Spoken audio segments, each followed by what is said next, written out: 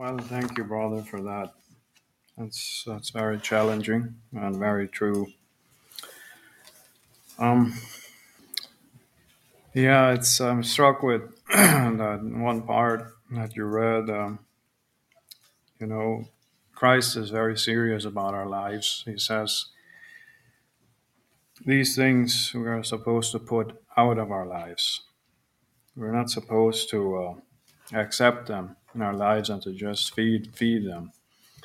They're not even supposed to be mentioned once in a Christian's life. The slandering and the unforgiveness and all of those other things that you mentioned there, and that we are not to grieve the Holy Spirit of God. And I'm just reminded that, just reminded what gets me up in the morning, what excites me. Does when someone reads the Word of God, does it even hit me anymore, or does it sink in, or is my heart cold? Would I rather be somewhere else doing something else? And I think if that's the case, if we're just here to occupy a space, then we need to do some serious heart searching of our own lives and what is going on with our hearts, because it's like a brother shared that we are sealed with the Holy Spirit if we have submitted our lives to Him. And God is not, He will not be mocked. We have to remember that. What we reap will sow. So I was challenged, or I was touched with Brother Josh's testimony here on Thursday.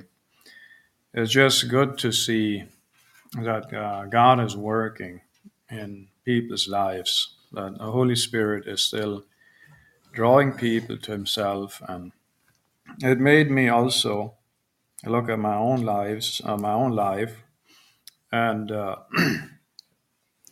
some of the things that I continuously struggle with, and to analyze it, and to just analyze your heart and see how you're doing in everyday life, in family, with work, whatever it is. It's like Brother Randy shared, what am I doing when I'm alone? What comes out there? So basically, it's a message on things that I struggle with. It's a message on self-centeredness and just becoming too consumed with needing things or wanting things for yourself to the point where you don't notice what's going on around you. And I just want to begin by saying that one day, believe it or not, this life will cease to exist. And it's quite something to think about, that as you look around on a life that this is all we've ever known, this life, this world. That's it. This is what we've known. Um, the things that we've done, the things that we've built, the relationships that we've made. It's one day going to be over. Our family, our friends, our community, our work and our efforts, it will come to an end. And everything we know and think as normal in everyday life will change, and there will be a new reality. There will be a new heaven and a new earth. And when that last trumpet call will sound, will we be ready to meet our Lord and Savior Jesus Christ. And it says that all of this will happen in the twinkling of an eye. So it's quite a thought to just, as you look around, to know, to understand that this life will one day be no more and will be in a new reality. So, in general, mankind is a creature of habit. We love feeling safe and secure. We want things to just go on as they've been going on before. We don't want our world shaken up or changed. Anyway, if you're like me, I don't really like change. We don't want our personal spaces rearranged. We don't like dramatic changes to our worlds. We like things the way that they are. And but sometimes life throws us some curveballs. We can see that things do change. And if you think about wars and things like that, they change things. They change things a lot for some people. Hardships change a lot of things. Sickness changes a lot of things. And these things are, for the most part, forced upon us. We don't desire them, but they happen nonetheless. And we generally have this tendency that we don't want to be disturbed, challenged, or dealt with. We sometimes carry around these large signs that read, "Keep out, stay away, or leave me alone, and just let me live my life the way that I see fit. Let me live my life with my own understanding and by my own morals.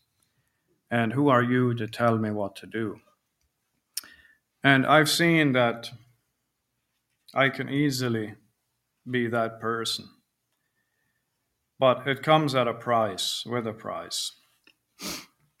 And we can ultimately reach a place in our lives where no matter what a person brings to us spiritually, or what life experiences we face, even it doesn't matter how big or small it is, we can come to a place where the world around us just grows dark and dim. And every time we have an experience in life, whether it is with a person or whether it is with just daily events, our minds can automatically go to this thought: what's in it for me? What can I profit from this? Or will I receive recognition or praise from this? And I found this to be pretty true in my life when I'm in that state, that you can come to a state in your life where no matter what happens or what is brought up or what you experience, your first thought is always on yourself. What's in it for me? What will I gain from this? What do I get? And we slowly can become these Ebenezer Scrooges, living a self-absorbed, a self-centered existence. And our vision shrinks to the point where we just see the needs of one person, that's ourself. And it can happen. It's happened to many people before us. And 2 Peter chapter 3, verses 9 to 13, it says, "The Lord is not slack concerning his promise, as some men count slackness, but is long-suffering to usward, not willing that any should perish, but that all should come to repentance. But the day of the Lord will come as a thief in the night, in which the heavens shall pass away with a great noise, and the elements shall melt with fervent heat. The earth also and the works that are therein shall be burned up. Seeing then that all these things shall be dissolved, what manner of persons ought ye to be in all holy conversation and godliness, looking for and hastening unto the coming of the day of God, wherein the heavens being on fire shall be dissolved, and the elements shall melt with fervent heat. Nevertheless, we, according to his promise, Look for a new heavens and a new earth wherein dwelleth righteousness.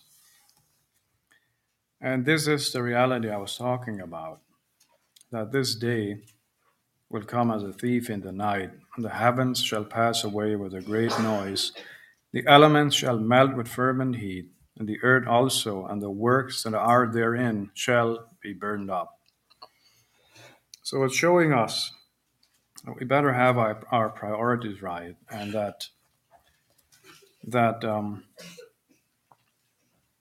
we can be deceived into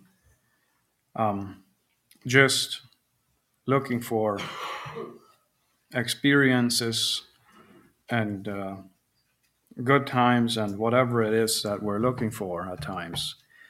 And we have to be careful that we understand that this will be the reality. This is the surest reality that is going to come. And we only have one life to live. We all know this poem. It says, "Only one life, yes, only one. Soon will its fleeting hours be done. Then in that day my Lord to meet and stand before his judgment seat. Only one life, 'twill soon be past. Only what's done for Christ will last." And it teaches us that this life is not about ourselves or what we can gain for ourselves. It is, as Christ put it, when this lawyer came before him and asked him, "What is the most important thing in life?" And a lot of people ask this question. And he put it very simply, to love the Lord your God with all of your heart, mind, soul, and strength, and to love your neighbor as yourself. And I'm afraid the world, and maybe even ourselves, we can lose sight of this vision, or of just showing forth his love to others. I have this short story, and I've read it before, but I feel it's a very good illustration. It illustrates the point very well. It says, one summer in the 1940s, Nabokov and his family stayed with James Laughlin in Alta, Utah, where Nabokov took the opportunity to enlarge his collection of butterflies and moths. Nabokov's fiction has never been praised for its compassion. He was single-minded, if nothing else. One evening at dusk, he returned from his day's excursion, saying that during hot pursuit near Bear Gulch, he heard someone groaning most piteously down by the stream. "Did you stop?" his host Laughlin asked him. "No, I had to get the butterfly." The next day, the corpse of an aged prospector was discovered in what has been renamed in Nabokov's honor Dead Man's Gulch. So while people around us are dying, how often we chase butterflies. And I can definitely see this illustration in my life, that if we're consumed with our own hobbies, with our own ways of doing things, and we don't want change in our lives, we can so easily be to the point where we're also chasing butterflies, and we miss, in a sense, dying people around us. We miss what God may be showing us, um, about reaching out to others and helping them in a time of need.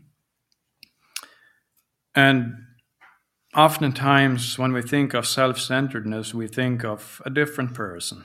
We don't think of ourselves, but someone else, someone we may even know. We often don't look at or consider ourselves as self-centered. So I have this question. When you think of the word self-centered, what comes to mind? Some people say selfishness, or all about you, taking pleasure in yourself, concerned about your needs and wants, self-indulgence. And self-centeredness it does mean to be concerned solely with one's own desires, needs, or interests. And it can be described in this way. I have a few points here. The first one is wants to be the center of attention. Now, you can be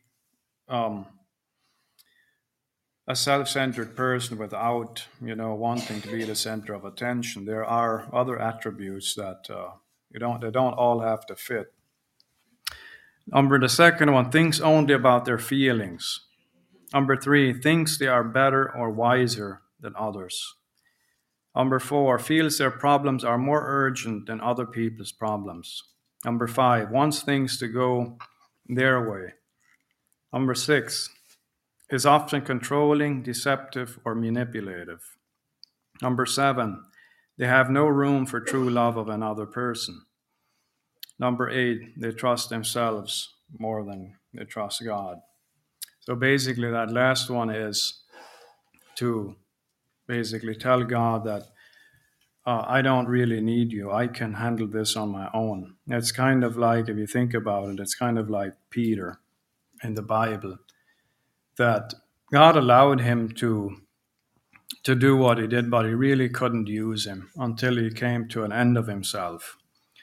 He allowed him to make those mistakes, and some of them are pretty serious. Denying Christ is not just something that's it's something that's very serious, and some people they don't return from that. But Peter had been given the grace to return from denying Christ. And some people would look at that and say, well, isn't that blasphemy? But he had been given the grace to overcome that, to come to an end of himself. In Philippians chapter 2, verses 1 to 4, it says, if there be therefore any consolation in Christ, of any comfort of love, of any fellowship of the Spirit, of any bowels and mercies, fulfill ye my joy, that ye be like-minded, having the same love, being of one accord, of one mind. Let nothing be done through strife or vain glory, but in lowliness of mind let each esteem other better than themselves. Look not every man to his own things, but every man also to the things of others. Let this mind be in you, which was also in Christ Jesus. So you could paraphrase this it's simple enough to understand, that a child can understand it. It can paraphrase it in saying, if you've gotten anything at all out of following Christ, if his love has made any difference in your life, if being united in spirit means anything to you, if you have a heart, if you care, then do me a favor. Agree with each other. Love each other. Be of one accord and of one mind. Don't push your way to the front. Don't sweet talk your way to the top. Put yourself aside and help others get ahead. Don't be obsessed with getting your own advantage. Forget yourselves long enough to lend a helping hand. So, and it's not, sometimes these things are not naturally in us. We have to come to Christ and ask him for these things, to help us to see what is going on around us. Don't be obsessed with getting your own advantage. Put yourself aside and help others get ahead. And that's, for me, that this is one of the challenging ones. Putting myself aside and help others get ahead, because I'm the type of guy that if you have something or you get something, it's I need it too, or it should be given to me as well. And this idea of always doing everything in fairness, and I don't think that it's not necessarily there is necessarily anything wrong with that. We should deal fairly with people, but it's also, if you are just concerned about yourself and you're a self-centered person, this is what you're going to latch on to.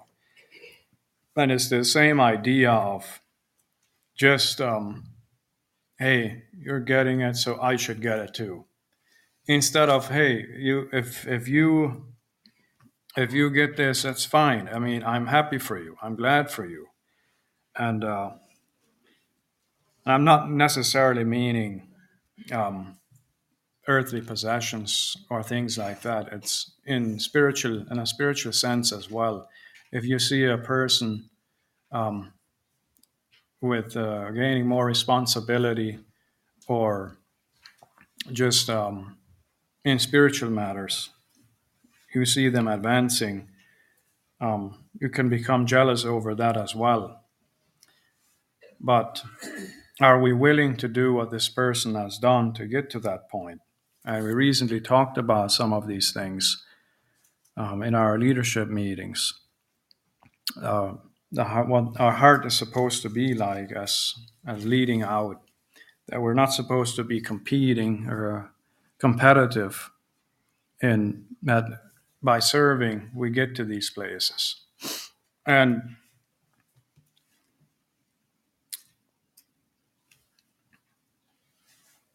we have to just give of ourselves. And we're all very familiar with this next story here in the Bible, the rich man and Lazarus. And again, it's been talked about a lot, it's been preached about a lot, but what is the reality? What do we see in it? Do we see ourselves in that? And we can look at the rich man and say he most definitely was self-centered.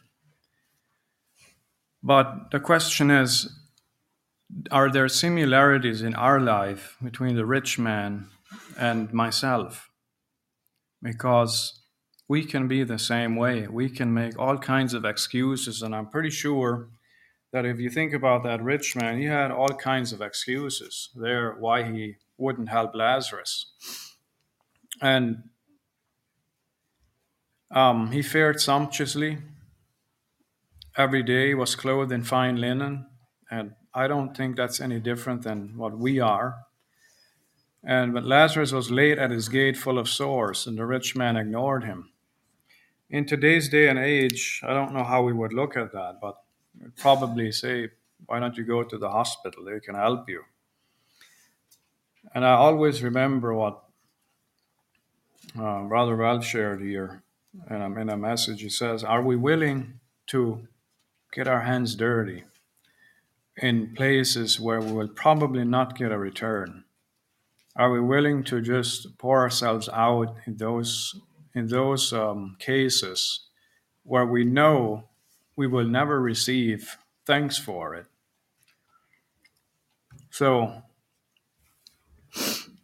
we have to remember these things, that we can make a lot of excuses, especially in today's day and age with technology and with the different things that we have at our disposal to help a person along, whatever it may be. We can just brush things off very easily. But we have to remember also that the final judgment. I've used this a lot in previous messages. In Matthew 25, it says, when the Son of Man comes in his glory and all the angels with him, then he will sit on his glorious throne. Before him will be gathered all the nations, and he will separate people one from another as a shepherd separates the sheep from the goats. And he will place the sheep on his right, the goats on the left. And the king will say to those on his right, come, you who are blessed by my Father, inherit the kingdom prepared for you from the foundation of the world. For I was hungry, and you gave me food. I was thirsty, and you gave me drink. I was a stranger, and you welcomed me. I was naked, and you clothed me. I was sick, and you visited me. I was in prison, and you came to me. Then the righteous will answer him, saying, Lord, when did we see you hungry and feed you, or thirsty and gave you drink? And when did we see you a stranger and welcome you, or naked and clothed you? When did we see you sick or in prison and visited you? The king will answer them, truly I say to you, as you did it to one of the least of these my brothers, you did it to me. And to the other side, the left, he says the converse. He says, you didn't feed me when I was hungry. You didn't clothe me when I was naked. You didn't give me drink when I was thirsty. You didn't visit me when I was in prison. And he'll say, depart from me, I never knew you. And okay, we can look at this verse here, or these verses, and say, well, we have to do exactly everything the way it's supposed to be here. But no, I think this is a principle because you can see it's a principle because the righteous ask the Lord, when did we do this for you? So they weren't, you can see that they were not out to, they were not out to make a name for themselves. They were not out to do these things to be seen of. It actually, it came from a true and a genuine heart of compassion, of just following after Christ, and like Brother Randy shared, is a genuine faith that flows out of you. So, and it's again this it's important to see what he said here. Truly I say to you, as you did it to one of the least of these my brothers, you did it to me. Now, the least of these, who are these? In our minds, we look at this as possibly struggling Christians, but I don't think so. It has to be more than that. I'm not 100% sure what is meant by that, but it is simply, to me, God's children on this earth, whoever they may be, and to interact and to you could say treat others, that you walk away with a clear conscience, and that you know you've done to them what you would do to your best friend, to a person that you really esteem highly. Um, it is that same heart that you see in Christ when a sinner came to him. What did he do? He gave his best to that person. He didn't just brush them off. He was he truly invested himself into them. So,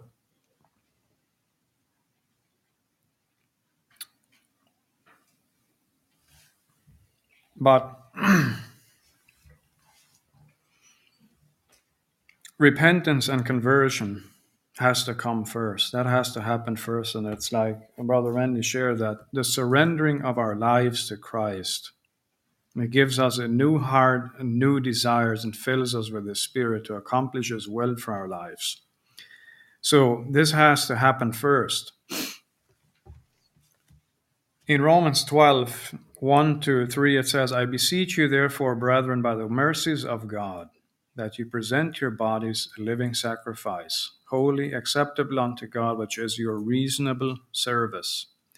And be not conformed to this world, but be transformed by the renewing of your mind, that you may prove what is that good and acceptable and perfect will of God.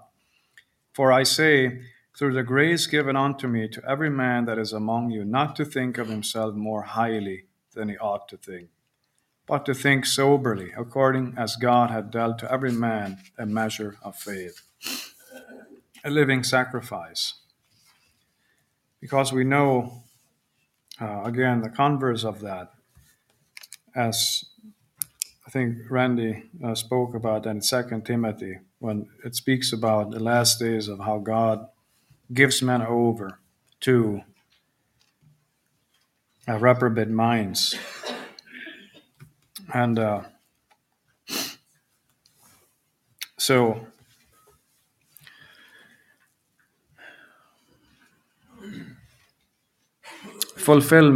finding fulfillment, because if I've noticed in my life, if I become self-serving and if I have this attitude of what's coming to me, what can I gain, you can guarantee one thing, that you will not feel fulfilled in what you do. There is no way that you feel this fulfillment of being a child of God and living this way. And I found that I guess the answer to that, to being self-centered, is to serve others. to notice the needs around you. And a lot of times we have to be careful that we don't let our emotions get mixed up in this whole mix of who we're serving. So I've also had this conversation in the past or recently. Well, what if in serving others you feel that people are taking advantage of you? What do we do then? Because we feel that maybe they're taking advantage of a generous heart, taking advantage of a servant's heart, and we feel like we're used. Um, what do we do then? Well, it is a difficult question. Um, and you don't just want to give the cliched answer, well, what would Jesus do? But I think deep down, when we find ourselves in a situation like that, we feel that we're being used. Um, what can we do? These things, I think we need to also understand that it brings out something in our hearts as well, something we might not even have seen that is there. Maybe we're concerned too much with self. We're concerned too much with, okay, I'm not receiving the recognition that I'm due here. I'm not. I'm not getting anything out of this. So we have to be careful. I think there is a time to actually speak to the person about it and tell them that, hey, I feel this way. And it's okay to have that conversation. But like I said, we also have to be careful that at the end of that, or in the midst of that, is not this self or wanting to be recognized because of what we do. So, in laying down our lives, I feel that we've been called to lay down our lives for one another. This is in essence, if we live in community, this is who we are. We lay down our lives. We can do it grudgingly. We can do it in many different ways. Um, but if you look at the life of Christ, look at what he was about, what he lived, what he talked, what he preached, this is what you see. And especially his death on the cross in laying down his life. He was the epitome of laying down his life for others. And we sometimes look at this idea and we say, well, that's just a lot of work. And we forget the bigger picture. We forget that in the end, when we stand there before the judgment seat of Christ, that we're going to be entering into life then. We're going to be entering into a place that is going to basically be the reward of all of this, of living this life, living this sacrificial life, living this life that is connected to to Christ and to the Holy Spirit, and just that one day we only have one chance at this. There are also instances in nature that teach us about this principle of laying down our lives. And one of them is in March 2007, marine biologists headed by Bruce Robinson from the Monterey Bay Aquarium Research Institute used a remotely operated vehicle to visit a deep sea site in the Monterey Submarine Canyon off of Central California. At 1,397 meters deep, they came on a female deep sea octopus protecting a brood of eggs. A month earlier, when the ROV had visited the same site, the octopus hadn't been there. Given the singular opportunity to measure the length of a brooding period from its inception, we returned to the site 18 times over the ensuing 4.5 years, the scientists write. Each time we returned, we found the same octopus clinging to the vertical rock face, arms curled, covering her eggs. Continuous growth of the eggs provided evidence that it was the same clutch of eggs throughout this whole time period. The female octopus was also easily identifiable by her telltale scars. After 53 months, in the autumn of 2011, the eggs hatched. When the scientists visited the last time, the eggs were empty and the mother was gone, presumably perished. Many octopus mothers, such as the giant Pacific octopus, are known to lay eggs only once in their lives. They guard and care diligently for the eggs, all the while losing weight and weakening due to the lack of food. They also change color, usually taking on a ghostly pallor. The mothers often die soon after the eggs hatch, essentially sacrificing themselves for the success of their young. There is no evidence that deep sea octopus females feed while brooding. Potential prey in the form of crabs and shrimp were frequently in close attendance around the brooding female that we monitored. However, the only interactions we observed were when she pushed these crustaceans away. Moreover, the mother even refused food when the ROV offered her pieces of crab. The scientists also never observed the mother away from her eggs during the 18 visits over the years. So, I think God places these things in nature to teach us a principle that life is not necessarily about ourselves. And the challenge is, what are we showing with our life? Are we laying it down for others? And we cannot be deceived in knowing that others around us are blind. Our children aren't blind to the fact that what they see, our wife isn't, and our brothers aren't either. And people see it, people know it if our hearts and our lives are being poured out for others. So, what do we want to leave behind?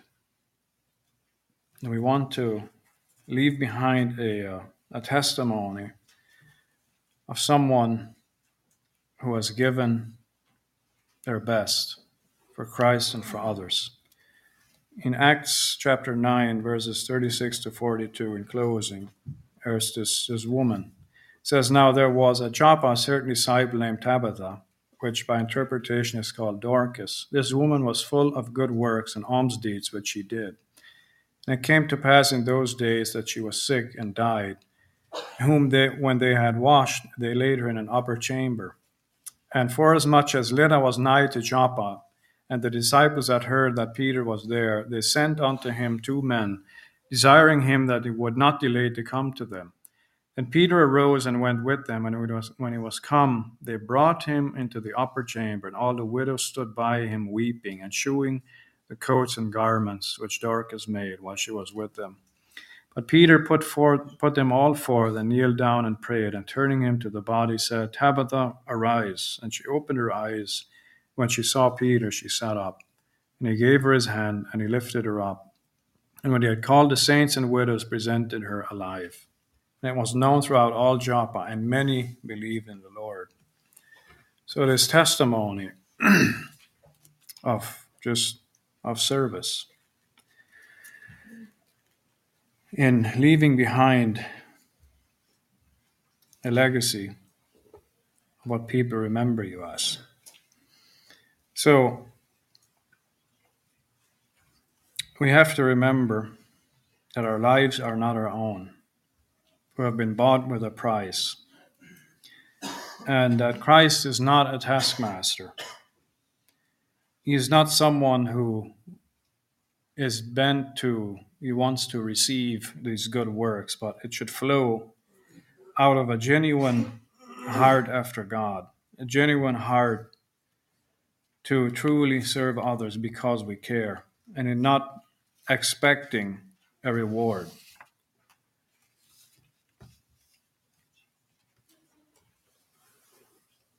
In First Peter verses 2, chapter 2, verse 9, but ye are a chosen generation, a royal priesthood and holy nation, a peculiar people, that ye should show forth the praises of him who had called you out of darkness into his marvelous light. The world is, especially in this day and age, you're looking for something.